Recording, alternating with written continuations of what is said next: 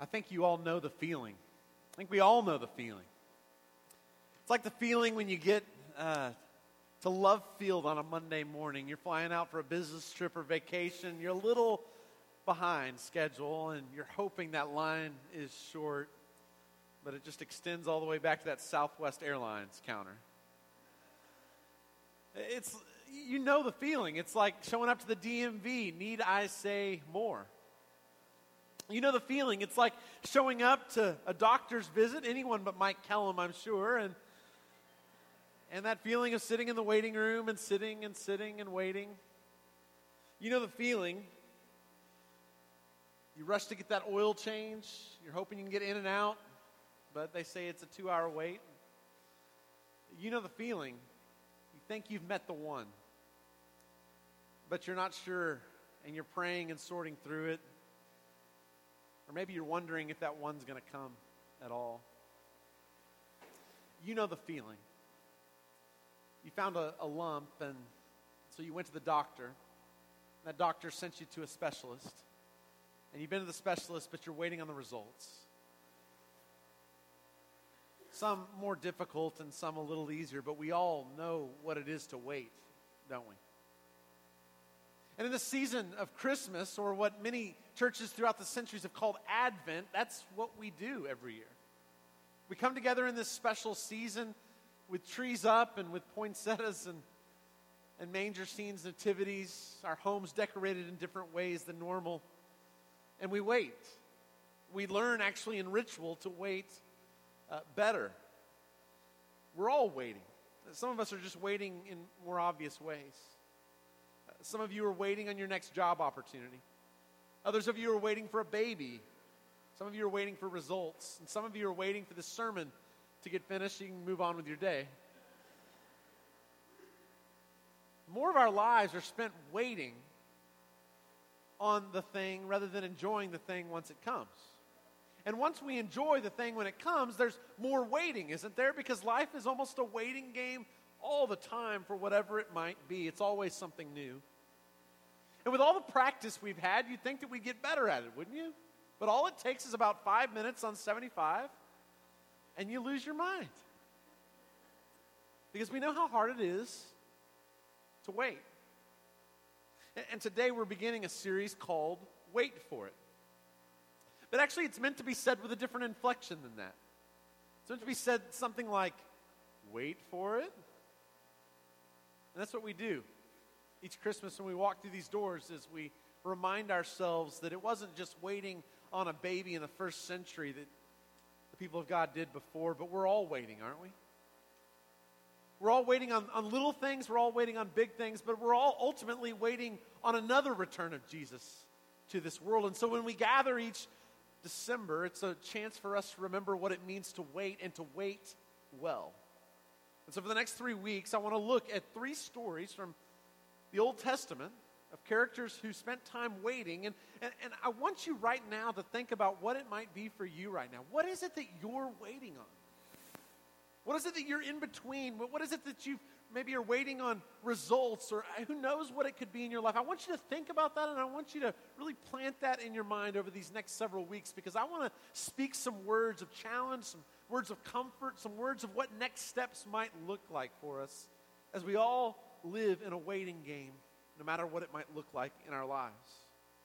And what I believe is that Advent is an opportunity for us to work out again our muscles of hope. It's a gymnasium of sorts. It's a chance to go and remind ourselves that God stepped into the world thousands of years ago, and He promises to do the same again. Then on Christmas, a few weeks from now, we'll learn what it is to celebrate and receive what's been promised. Sound good? Y'all ready for this? Wait for it? Let's pray together.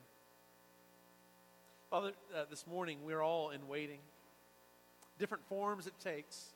Some exciting waiting, and some, it seems so difficult, even this news week that's been received. So God, I pray you would somehow transform words that were written on a Starbucks a week and a half ago, and that your Spirit would infuse these words to speak gently where they need to be spoken gently, be spoken with hope where they need to be received with hope. Would you allow the gift of preaching to somehow be used so that Christ might be formed in our hearts and we might wait well. And all God's people said, amen. I want to begin this Christmas series in a place you'd expect any Christmas series to begin, in the book of Genesis. Genesis. If you have your Bibles, open with me, if you would, to Genesis 37. It's the story of Joseph, not the father of Jesus. That's a later story that we may get to at some point in the series. But this is the story of Joseph, the Old Testament patriarch of sorts. A couple of details about Joseph, if you're newer to his story. Joseph's the 11th of 12 children. And the 12th isn't born yet at this point. Benjamin comes a little later, but he's born, and he's got a mom and a dad. His dad is a guy named Jacob, also known as Israel. You've got Isaac, who's his grandfather, and then his great-grandfather is Abraham. And you'd think this is the beginning of Scripture, Genesis, here's a family, pretty good patriarch, right? Abraham. This must be a really functional family. And what we find out is it's nothing of the sort. It's a mess. And you see it all through the generational lines, what kind of occurs in their story. Joseph is no different. It's a messed up family. So these 10 brothers, they actually hate him, which is not a good place to be as a brother. So let's pick up in Genesis 37 to find out some of the reason for that hatred that he experiences. Genesis 37, beginning in verse 3. Now, Israel loved Joseph more than any of his other sons, because he had been born to him in his old age, and he made an ornate robe for him. It's not quite technicolored, but ornate. When his brothers saw that their father loved him more than any of them, they hated him and could not speak a kind word to him. So his dad loves him more than the rest of the other brothers. Part of that's who his mother is. He loves her a little more than the others, perhaps. There's 4 women in this family that serve as moms over these kids. It's a real mess. It's all kinds of reasons, but he gives them this code. And there's another reason his brothers don't like him. It's because he's been having these dreams. Jacob is a bit of a dreamer. And as we get to hear more about that story, we begin to hear about the dreams that he has. Joseph has 2 dreams, one about sheaves and the other about stars. And basically both of them amount to this: his brothers are all bowing down to him. Now, a little bit of advice for those of you out there this morning. If you're a parent, first of all, favoritism toward one of your kids is not going to turn out well in the end. Something's going to go wrong. So do your best to work to love all your kids, as hard as that may be sometimes. I know this is church, but we can speak those words. How do we learn to love all of our kids? That's a challenge. But another story is for those who are siblings, right? You have siblings. If you ever have a dream like this, don't tell your brothers or sisters about it. It's just a mistake. And then there's, if any of us, all of us can probably serve from this advice. You don't have to say everything that you know. Some things can be kept in. I need to probably learn that advice as well. So what do the brothers do? Jacob tells Joseph to go on and check on his brothers who are out in the fields. And listen to what happens when Joseph goes to see his brothers. This is chapter 37, verse 18 and following. But they saw him in the distance, and before he reached them, they plotted to kill him. Here comes that dreamer, they said to each other. Come now, let's kill him and throw him into one of those cisterns and say that a ferocious animal devoured him. Then we'll see what comes of his dreams. Now you know why I say dysfunctional family. But this thoughtful brother of his, Reuben, has another thought. Guys, we don't need to kill him. Let's just throw him in a hole and maybe he'll die on his own with no blood on our hands, right? And then he's got another entrepreneurial brother, Judah gets this idea. He says, well, but if we kill him, we won't get anything in return for him, so why don't we sell him? And if we sell him, we can at least get something back, and then we'll pretend like he died. And so that's what they do. They sell him to a wandering group of Ishmaelites. Now, if you're not familiar with the story of Abraham, great-grandfather has 2 sons, Isaac and Ishmael. So that's the whole story. You see the dysfunction of the families playing itself out in the story of Joseph. He gets sold to his long-lost ancestors who went the other way, and then he goes to Egypt, and he gets sold into slavery there. And this would be considered a low moment in Joseph's story. But it's a story full of ups and downs. He begins as the favorite son of his father Jacob, or Israel. But then he gets sold into slavery to some long-lost ancestors, the Ishmaelites. But he isn't sold into just any family. He's sold into a specific family, a family with a guy named Potiphar in it. And Potiphar is significant in Egypt. You have Pharaoh who's at the top, but Potiphar is the captain of the guard. And so through this fortune of this family who buys him, he ends up rising up within that family, and he becomes kind of the head of the servants in that household.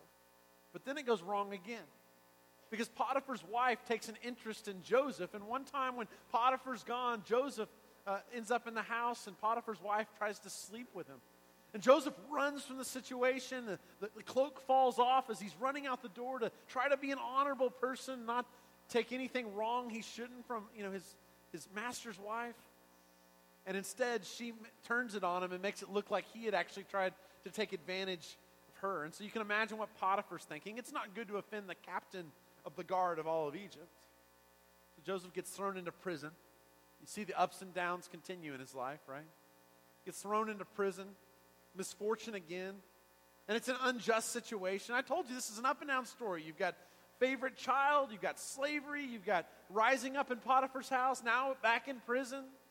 But even in prison, Joseph makes himself useful. He gains the trust of the prison warden and becomes actually the head of kind of all the prisoners who are there in the prison.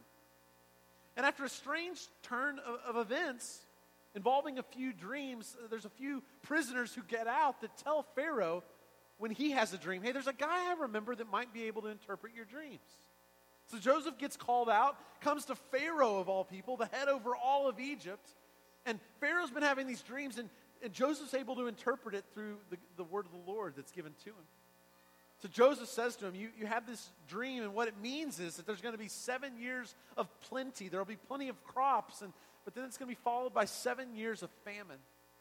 So you need to make sure and save up and do all you can for these hard years that are ahead. And Pharaoh sees the wisdom in what he says, and so he says, I need somebody to be over this task of making sure we save up enough for the hard years that are ahead. And he looks around, and sure enough, he calls on Joseph. Joseph, now the second most powerful person in all of Egypt. From slavery to prison to the second most powerful person in the land. The story ends well. But like in our stories, Joseph didn't always know it would end well.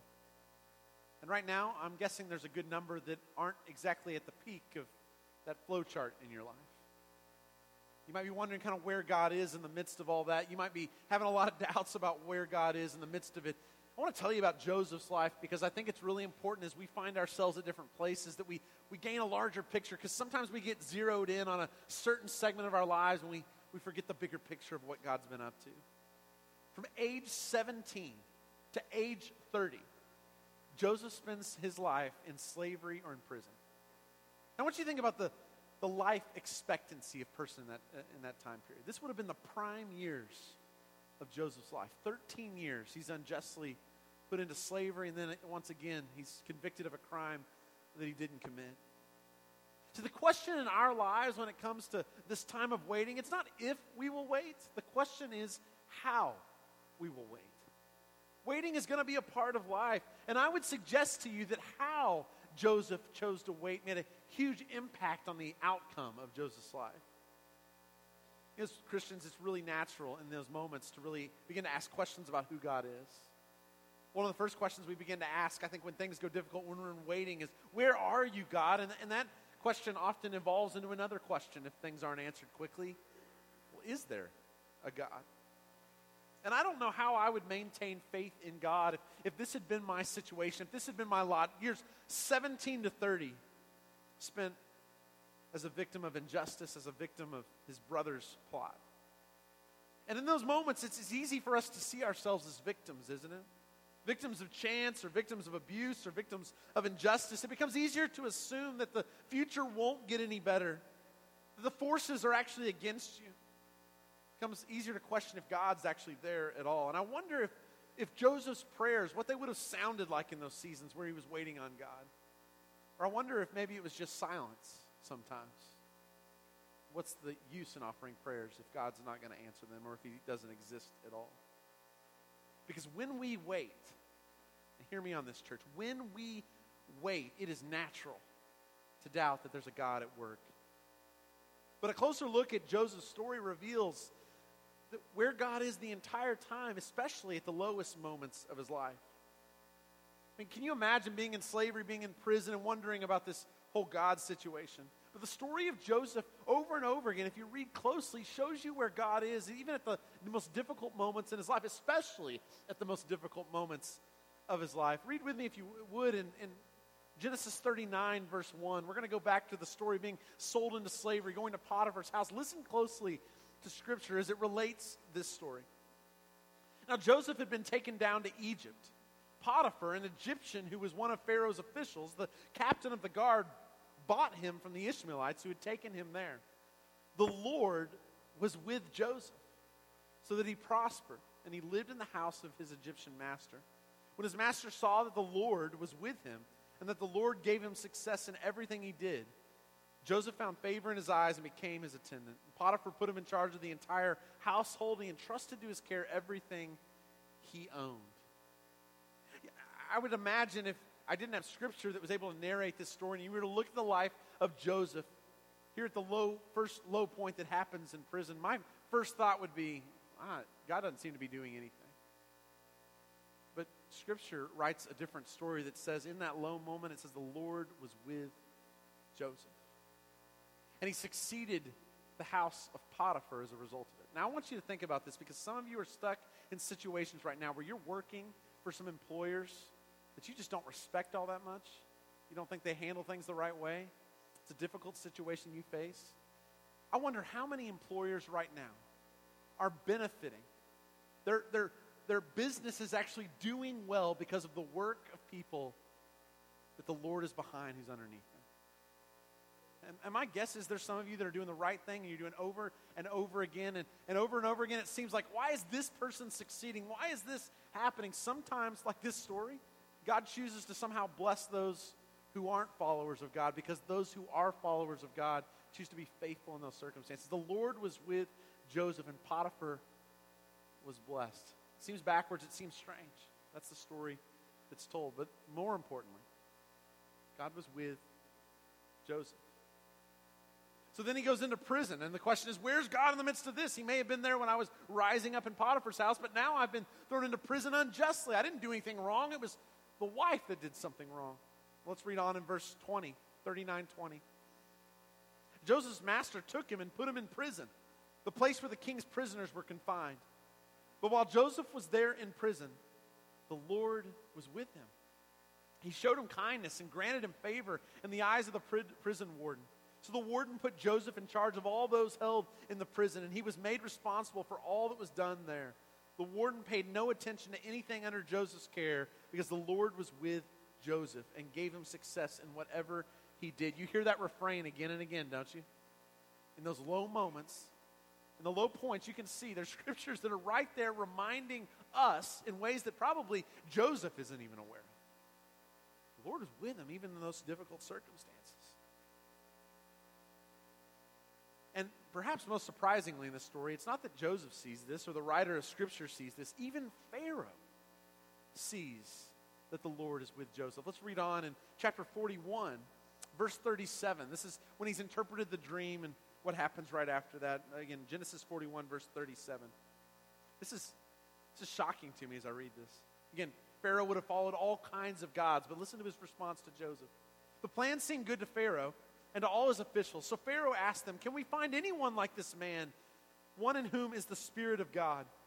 And then Pharaoh said to Joseph, "Since God has made all this known to you, there is no one so discerning and wise as you. You shall be in charge of my palace, and all my people are to submit to your orders. Only with respect to the throne will I be greater than you." You see, Pharaoh saw a wisdom behind Joseph that even he didn't have, even the Nile god didn't have, the sun god didn't have, the plethora of gods that the Egyptians worshiped. No, it was the God of Joseph that he saw wisdom in this situation. So where is God in the midst of slavery? Where is God in the midst of his prison sentence? The text says clearly in those moments, even more clearly than the best moments, the highest moments of Joseph's life, the Lord was with Joseph. And right now in your waiting, I'm guessing that's kind of hard to believe. I'm guessing it's really hard to believe for some of you right now. What are you waiting on right now? What is it that you're in between right now that you're struggling with? Whatever it is, I want to suggest to you this morning that Genesis 37 to 50 clarifies for us where God is when it seems like he's most absent. That doesn't mean everything's going to get fixed. It doesn't mean everything's going to go easy. But this refrain from Joseph is a comfort to me in the most difficult times to know that even when I doubt his presence most, he isn't far from any one of us.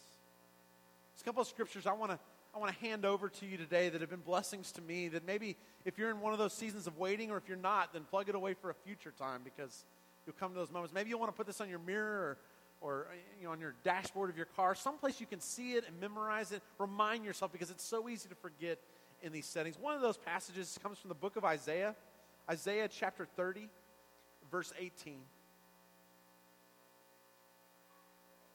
It says there, "Yet the Lord longs to be gracious to you.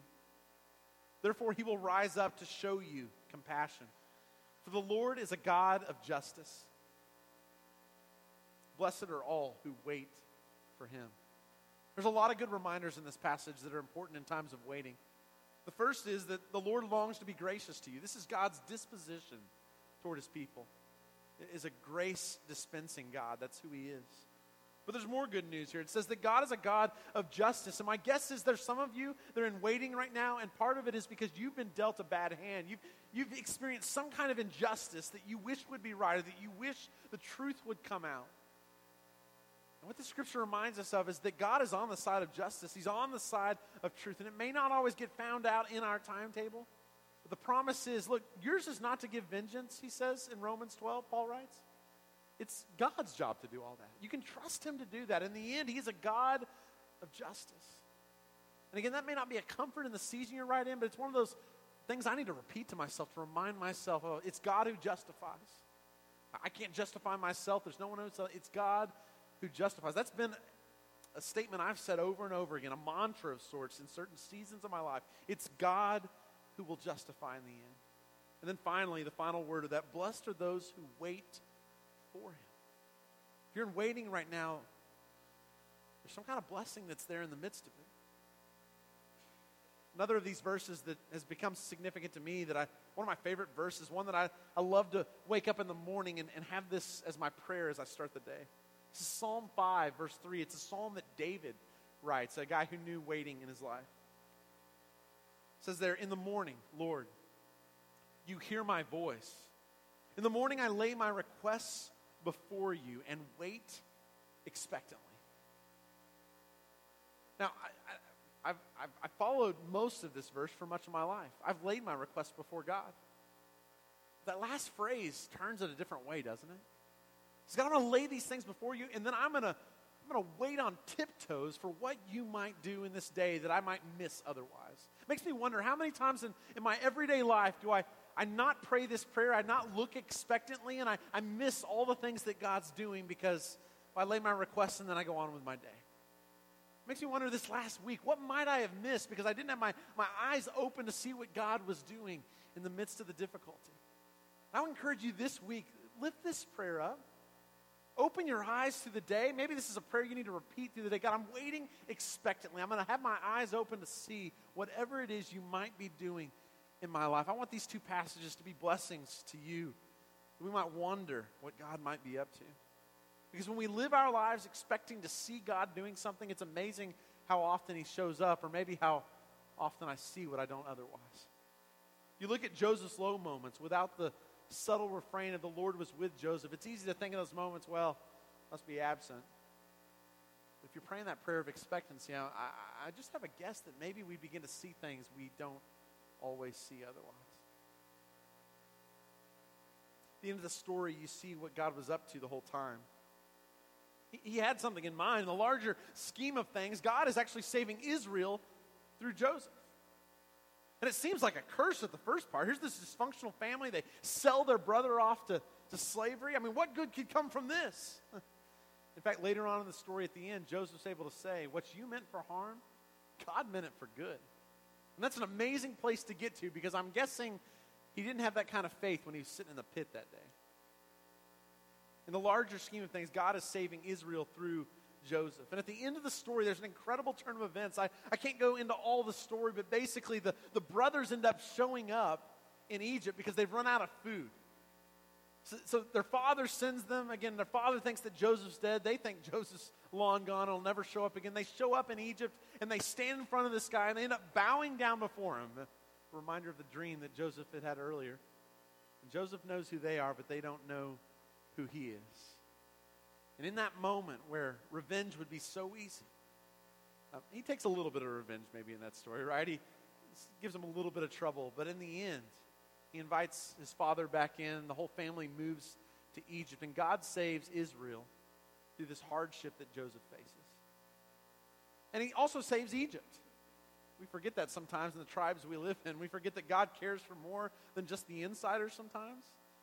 God cared for Egypt through this. He actually used Joseph to provide enough food in this season of difficulty. But the other truth that's in this story we sometimes forget is God saves Joseph in this story. Joseph had just continued with his father. I don't know what would have become of Egypt. I don't know what would have become of the world in that way. God might have found another way. Probably would. But Joseph would have missed out on something. And something happens that transforms Joseph through this story. Because at the beginning, you remember, there's a little bit of pride that he creates this jealousy in his brothers. You can see a little bit of a haughty spirit inside of him, right? Like telling this story about the dream he'd had. But at the end of the story, 22 years have passed. And those 22 years could have created him to be one of the most bitter people on the face of the earth. He had every right to be. Could have played that card. He could have just allowed that revenge to kind of build up inside of him. And when he stood over his brothers, he had every right to dismiss them, to kill them on the spot. He was powerful enough to do it. But something happened in the waiting that he was changed and he was able to forgive his brothers and save them in the end. You know what kind of appetite for revenge 22 years can build up? Some of you do. You know what kind of appetite for bitterness can be built up over a period of time like that? Oh, many of us understand that. So how are you being formed right now in the whatever waiting that you're experiencing? Because here's what I would tell you this morning. Don't waste your waiting. Don't waste your waiting. God does things in times of waiting that can't be done in other times. I grow most through the periods of pain and difficulty in my life than I ever do when he comes through on the timetable I want him to. So right now, you can waste that time. You can become more bitter. You can become more angry. You can become more of a victim in whatever situation you face. And some of you have great reasons to be able to be victims because you have been victimized.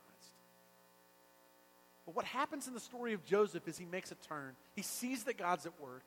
And somehow he's able to forgive his brothers for something they didn't deserve forgiveness for. He saves his family, and Joseph is saved in the end through it. And I'm wondering in our lives, all of the difficulty in our country, about all of the challenge, about all of the hatred, the enmity, all the things that kind of break us apart, if people would use the waiting to be transformed themselves, to somehow dispense grace on the other side of it, to be able to help others who are walking through the same difficulties, what might be different if we allowed our waiting to be useful and not wasted? Waiting can make you bitter, but it can make you vengeful. It can harden you as a person. But waiting can also change you. It can soften you. It can help you see others who've walked through pain as well. One example of that happened after first service. Standing at the door greeting people, and a woman named Carly came up, Carly Hart. Some of you know Carly's story. She went through an accident. It's been a while now. She's had a traumatic brain injury and has been walking through the healing of that. You might see her with a walker. It's a young woman who's walking into our church, trying to relearn what it means to do life again. Carly met me at the door, and she wanted to share a message with me, and she said, I've been in a period of waiting recently as I've been rehabbing, and I want to tell you the passage that stuck out to me and sticks out to me in this season. She said, I hope you'll share it with second service. That's the good thing about a do-over in second. You get a better sermon, right? So come to second service is the key of that, right? Exodus 14, verse 14, listen to this. The Lord will fight for you. You need only be still. This is the Red Sea crossing. Verse 13, Moses answered the people, "Do not be afraid. Stand firm, and you will see the deliverance the Lord will bring you today. The Egyptians you see today, you will never see again. The Lord will fight for you. You need only to be still." Next week, I've got another sermon that's going to counter that whole message. Because some of you need to hear another message. But I think Carly's message is what some of you need to hear today. Some of you are in waiting, and instead of being frantic, or instead of building up resentment, don't waste this waiting. Wait on the Lord. It doesn't mean that everything's going to be fixed in your situation. It means in some cases, it will. And I don't know how he sorts it out. To me, sometimes those answered prayers cause more doubt in me than they cause faith, because I think about all those who don't get the healing. But I can't help but share Carly's testimony because it's a powerful word, isn't it? Somebody who's waiting, seeing God move. She's testifying to the people who are serving her about the goodness of God in one of the most difficult situations. It's a modern-day Joseph. Someone who's being changed by the waiting in a positive way. And maybe if there's a message this morning, Carly needs to be the one to speak it.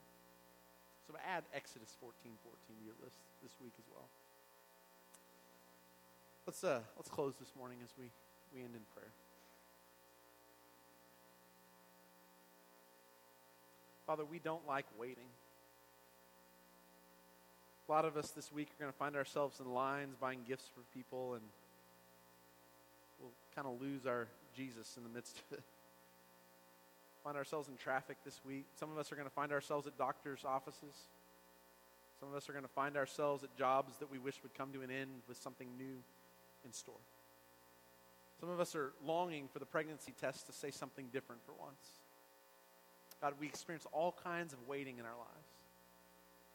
And in the midst of that waiting, God, whether it's joy or whether it's pain on the other side, we want to entrust ourselves to you, believing that even in the lowest moments, that you're with us.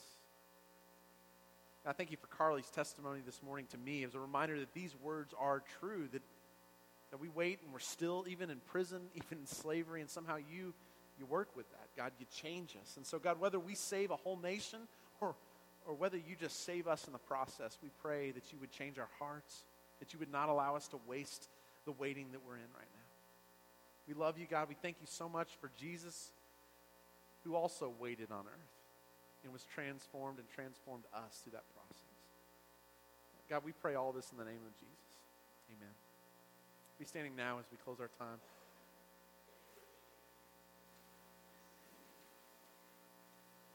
Church, the question is not if you will wait.